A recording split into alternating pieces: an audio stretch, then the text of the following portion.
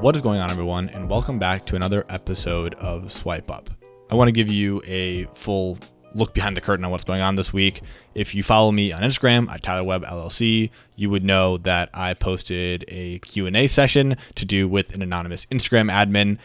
Today is Wednesday, June 2nd, and I'm supposed to be recording an interview with this individual this afternoon, but unfortunately, due to some scheduling conflicts, he had to move to tomorrow.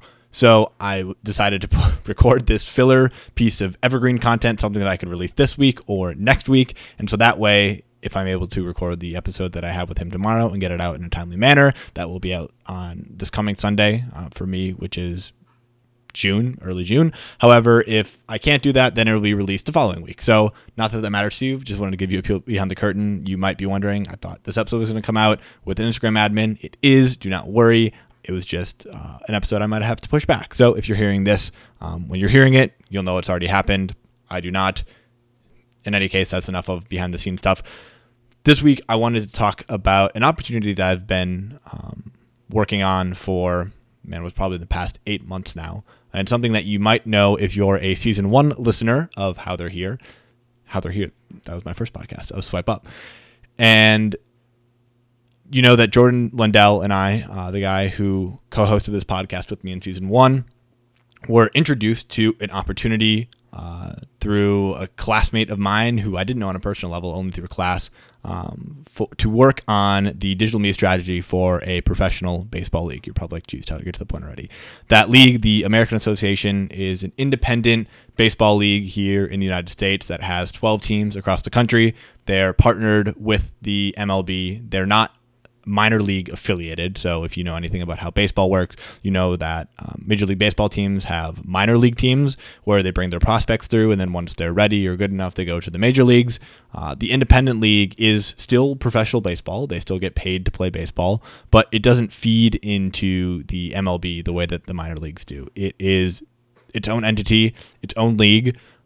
Oftentimes, players get signed by major league teams. Their contracts get bought out by major league teams. It's still really high-level baseball. These guys are, for whatever reason, not playing in the minors, not playing in the majors. Maybe they already did for their career, and they're ending their career with the American Association. Maybe things in the minor leagues didn't work out for them, and so they're trying to still pursue their dreams for the major leagues in the American Association. Whatever it may be, professional baseball players. They get paid to play baseball. It's really high-level baseball. The fans are awesome. I had been to an independent league, an American Association game, actually, before I even started working with them. And it was just a ton of fun because if you know anything about baseball, especially independent baseball, even minor league baseball, oftentimes the crowd draws are not as large as major league.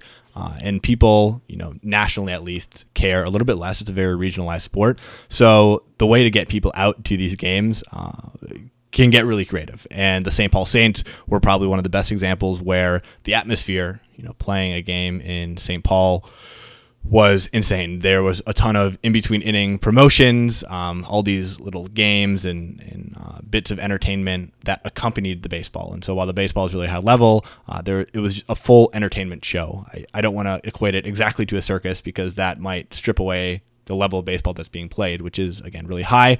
But there are these components of just something is happening at all times. It's a really exciting way to take in baseball, and something that if you've never done before, I highly encourage you to do so because the gloves can come off a little bit. It's not as stiff and uptight as a lot of people might assume professional baseball to be, and so it can be a really fun and unique experience for a lot of people. So with that background aside, Jordan and I'm going to encourage you to go listen to these episodes for Swipe Up. You might see them under the biggest meeting of our lives title or something like that. These meetings happened in last October, November. We had to sit down and pitch ourselves essentially to the American Association at the league level, so the commissioner and the executives there. And then they brought our pitch to the board meeting with all the team owners and general managers to convince them to allow the league to spend money on us, which I think it's funny because we're just kind of a humble team that admittedly doesn't get paid millions of dollars, probably not surprising to many of you. And it was an interesting position to be in to have to be pitched like that. Like, hey, our digital media strategy matters and it hasn't been very good. Here's why it matters.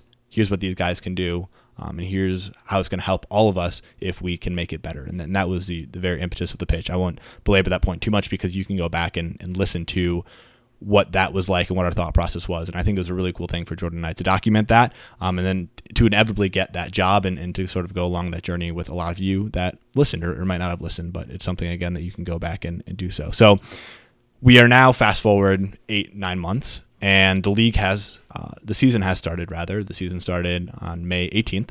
And so leading up to May, we were posting content, trying to hone in what our tone was, what the pragmatic from a pragmatic standpoint of how we were going to post, how often we were going to post, getting all the technical things out of the way, what we were going to use to post, the softwares. We had to get that all figured out. We were starting from literally scratch. The league had, up to that point, not done much work on to build out their digital media competencies, and so we had to build that from scratch, which is a tough undertaking, to be honest with you. Having to know what you don't know can be really overwhelming, and you can spend, like we did, 8 months on a project, and you can still get to a point where like, oh my gosh, I didn't even think about this. And this opens up a whole wave of anxious feelings and a whole wave of unpreparedness, because you're like, I didn't even think about needing X tool, or I didn't even think about considering X way to track our analytics, and we need to figure this out, and we need to do this because it's really important. And so scrambling to do that was quite the experience, and I think myself and Jordan and Jake, who introduced us to this opportunity, learned a lot. And now that we're in the season, it's really just been a trial by fire, and we've always known that's what it was going to be. We knew we weren't going to be perfect from day one. We certainly were not perfect day one. I inconveniently scheduled a vacation where I was going to be away from my laptop during the opening week, which it's great that we had a team in place and a plan in place roughly to know how we were going to execute. But, that again was just another hiccup to where you couldn't plan for all the things that were going to happen. And we didn't even try to really. We knew that we were going to be flying by the seat of our pants and doing this in a trial by fire. But I think that's what's allowed us to do really cool things, and what is going to continue to allow us to do really cool things from a content standpoint, a messaging standpoint, and hopefully a results standpoint for the league and for all the teams. So what I wanted to touch on were just a handful of things that I've learned in this experience. If you would have told me back in January, I guess I would have known this back in January. If you would have told me a year ago now that I was going to, one, be working for myself in the capacity that I am, and two, that literally before I even start working full time, I was going to have a professional baseball league as a client, I think I would have slapped you in the face and said, you're ridiculous. But that's how it's worked out, and I'm very grateful for how it's worked out. And again, I think you should go back and listen to that conversation that Jordan and I had about this coming to fruition, because I think it was really telling for why content like this is important, is really telling, just a really telling experience for how building yourself with a brand can serve you. But this experience has been something that I've always dreamed about doing, but actually doing it has opened my eyes to a whole bunch of different things that I didn't know or I didn't realize that would come into play.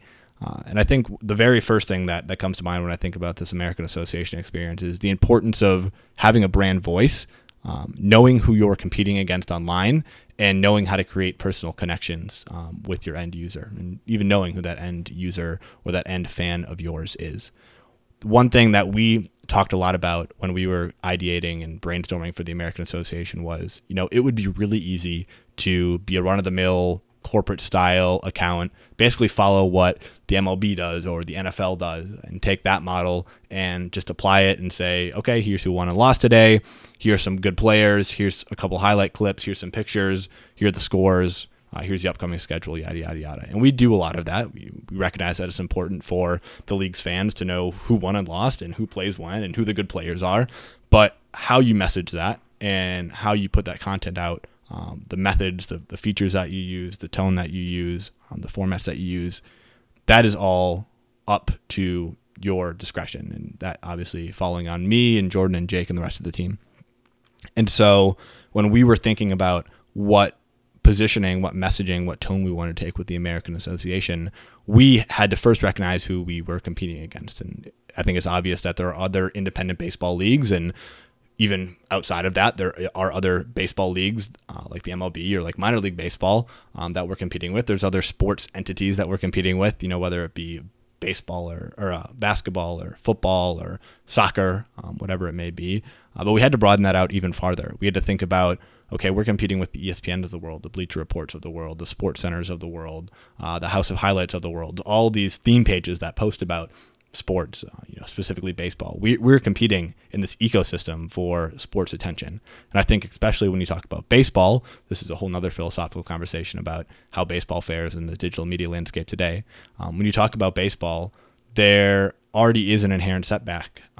When you think about it just anecdotally, a lot of the content I see on Instagram are not baseball highlights. It's stuff that's a little bit more high energy, fast paced, stuff like basketball and football or soccer.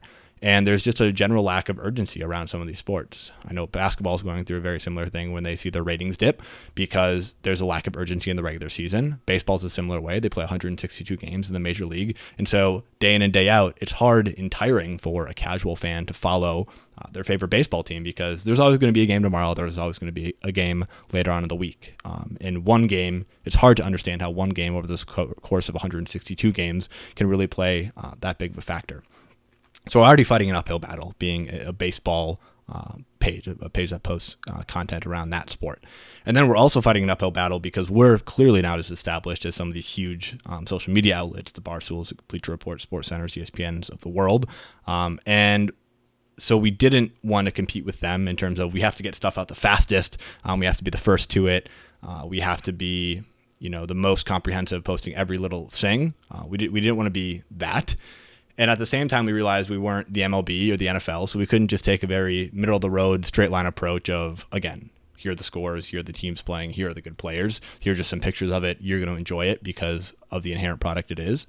We knew that people just didn't care as much about the American Association as they might about the MLB or the NFL. Of course, we have our diehard fans and we really love and appreciate them, but we realized that to capture that casual fan, we would have to be speaking more at their level. We couldn't just be speaking as if they knew all the players and all the teams and everything that was going on. We had to really get down to their level and speak to them that way. So if we couldn't be in the middle of the road sort of corporate style, and if we couldn't be the quantity, get things out as fast as possible, where were we going to fall? Where were we going to find our differentiation? And that's how we sort of came across or developed our tone, and the one that we have right now, which I think is really witty, really sarcastic at times. It has a really dry, unique sense of humor, and I think it speaks really personally to the fan. So I try to come at it as an outsider, which I am, of the American Association. Before this year, I'd gone to an American Association game, but I wasn't a regular fan of the league. And as I get into it now, and as I talk with people in the league and fans that are regular fans of it, of course, they have their own lingo and they have their own understanding of what the league is and who the teams are and who the players are. But as an outsider, you sort of develop this understanding and this opinion about what the league is. And I think I sort of incorporated that into the social tone that we have. So I try to talk about things as exciting as they can be. I try to pull individual plays and show them for the high level quality baseball that they are. I try to introduce players and put players on a pedestal that are really talented that fans can sort of gravitate to. We sort of have a running joke right now. There's this rookie, Will the Thrill is what they call him, and kind of creating a funny narrative around him that we're a stan account for Will the Thrill. Building him up as a brand and as an individual is something that our fans can connect to and that a casual fan can look at and be like, hey, there's an inside joke here. I'd love to be in on this inside joke and what this means. And also, I don't think something that we've tried not to do is take ourselves too seriously. I think when you think about these middle-of-the-road corporate style MLB, NFL accounts, things like that, they take a really, I think this even happens with ESPN and Sports Center, they take themselves really seriously. Every little mistake has to be taken down and redacted and retracted and put back up, and apologies are issued or they have to address it in one way or another. They have to be perfect, and that can get really hard. And when you're trying to push the envelope, and when you're trying to be funny, and when you're trying to be witty, and you're trying to be humorous, you're trying to speak to the fans at their level, you can't expect perfection. I often think about this from the standpoint of different social justice conversations that are going on. Excuse my tangent, but you can't. I like to think that you cannot expect perfection in the pursuit of progress, and whether that means how somebody thinks about race relations in this country, or whether it means how you think about developing your tone on social media. Not to equate the two. I'm just saying the idea that if you're trying to progress and you're trying to really hone in a tone, and you're trying to find something that works, you can't expect to be perfect every single step along the way. The easiest way to be perfect is just to take a middle of the road approach and just state explicitly what's happening. But we don't want to do that. We want to sort of push the envelope. We want to create personal connections with fans. I think that's another way to do it. We want to act as if we are an account that they would follow just purely because we post funny, humorous content. I think, again, about theme pages, the fact that I come from this world where theme pages attempt to connect with people based on humor, based on relatability. If we can make that connection with a casual fan and have them follow us just because they like our tone and they connect with us on a personal level, that's a win. And that's how we're going to capture new fans going forward. And of course, these diehard fans are going to continue to come back to us because they appreciate the product for what it is. But to capture new fans, we're going to have to start reaching them on the level that we're at. And you can't do that without sort of pushing the boundaries. So in that same vein of pushing the boundaries, something that we've rallied around as a team is to ask for forgiveness and not for permission. And this is something that I now, as I reflect a little bit more on what my work history has been, I realize that I do a lot of this, whether it be good for the good or for the bad. But I try things, I experiment with things. I think, again, this comes from my theme page mentality, which is you have to put out as much content as possible. And even if one flops, there's always going to be the next post, which could come as soon as an hour later. And so you can't get so paralyzed with making things perfect. Again, this comes to the progress over perfection idea. You can't get so paralyzed with making each post perfect. You just have to try new things, try things that might be a little out there, try things that are new, try things that are going to grab people's attention and cut through the noise.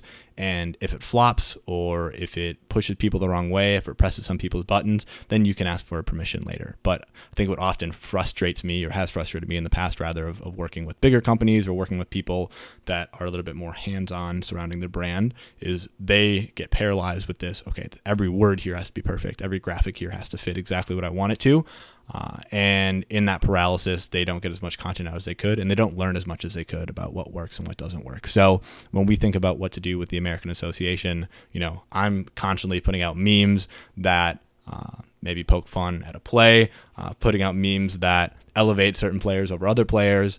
I'm connecting with teams specifically to boost their brand and help increase their engagement. And I'm talking with people and individuals and people that reply to us and poking fun at them and clapping back at them and engaging with them. And I think in doing this, again, coming back to the first point, you develop a lot of personal connections. You get down to a casual fan's level in a relatable way to where they want to follow you just for the sheer entertainment that your account brings them. And then hopefully along the way, they become a fan of the baseball. But on top of that, you're going to start finding things that work, and you're going to cut through the noise, and you're going to differentiate yourself in a way that other accounts aren't, or quite frankly cannot. When you think about the sports centers of the ESPNs of the world, think about the mind-numbing bureaucracy that a meme or a post has to go through. And I'm sure they have systems in place where, again, it's sort of like an ask for forgiveness, not for permission thing, where they enable their employees to do things. But there's going to be some severe backlash at a company like that if something doesn't land the way it was intended, where something that we can put out on the American Association, maybe somebody doesn't like it, but they understand what we were going for, and we continue forward. And we always realize there's another post coming up. So that's been something that's been really huge for us, something a mindset I encourage you to start to adopt or think about at the very least with whatever brand you're working on, recognizing the fact that not every post is going to be a winner, and that there are times where, hey, you know what, something might flop, and that's okay, as long as you stay within the Overton window of acceptable things to say on the internet. I don't think there are too many ways that you can go wrong. And, if something flops or if something gets a lot of negative publicity, all publicity is good publicity. At the end of the day, you're going to increase your engagement. And I really, truly do not think that one misplaced tweet from the standpoint of, oh, it didn't exactly fit your brand voice, or, hey, that joke didn't land, or people didn't really find it funny. That's not going to sink the view of your brand. If anything, what's going to sink the view of your brand is if you keep doing average things. I listened to a podcast called Today in Digital Marketing, and they often reference social media benchmarks across industries, talking about how the average Instagram engagement rate is currently 2.2%. And they talk about that when they look at their clients. They're like, yeah, this is 2.2%, but this is an average across all accounts in all niches or industries. And if you want to achieve the same average results, we can put forward the same average content. But if you want to ever have a chance of increasing your engagement rate or your follower growth or whatever it may be past the average, past these benchmark average, you're going to have to do things that are not just average. And that's what we're trying to do. We're trying to do things that are beyond average, beyond the standard, that cut through the noise, in hopes to capture personal connections with these people, develop a really specific brand voice, and kind of rise above the competition. We have a really tall task ahead of us. We're never going to be an ESPN. We're never going to be a Barstool or a Bleacher Report, but we can try to connect with people in a way that those brands don't. And part of that, again, is pushing those boundaries.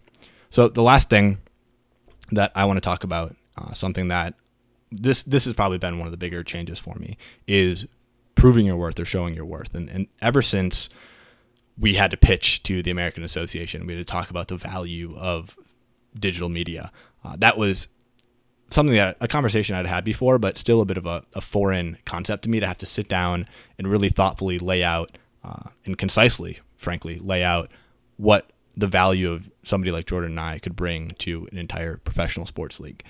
And talking with people that are in the industry, like I do every single day, it seems obvious to us that digital media, of course, has a value, not only its own independent, tangible value, like an account can be worth some amount of money, but this whole idea that in increasing the value of your digital assets, there are going to be other offline effects that are positive for your brand. You know, we talked about some of them here, like creating personal connections, turning casual fans into more hardcore fans, and solidifying the bond that hardcore fans have with the league. But of course, there are going to be other offline numbers that are improved. You know, when people feel a greater connection, now they want to come out and see the game, so they're going to go purchase ticket sales. Or people are really interested and intrigued by a certain play that we post online, or by this amalgamation of really high level baseball that we're showing, and they want to watch it for themselves, so they go subscribe to our aabaseball.tv channel to watch all the games. And so there's other effects other than what I just laid out that can have a benefit in bottom line revenue for a league like this. And that was what we had to really convey, that of course an increase in impressions are great, an increase in online engagement is great, getting conversations going, getting more followers, getting more people in the community, that's all great, but how does that affect bottom line revenue?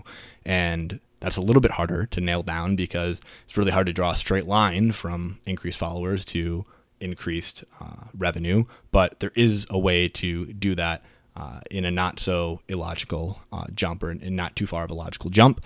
And that's really what we try to do. And that's what we try to do on a consistent basis with weekly analytic reporting, or with monthly analytic reporting, showing what our prior benchmarks were and showing how we're knocking those out of the park right now.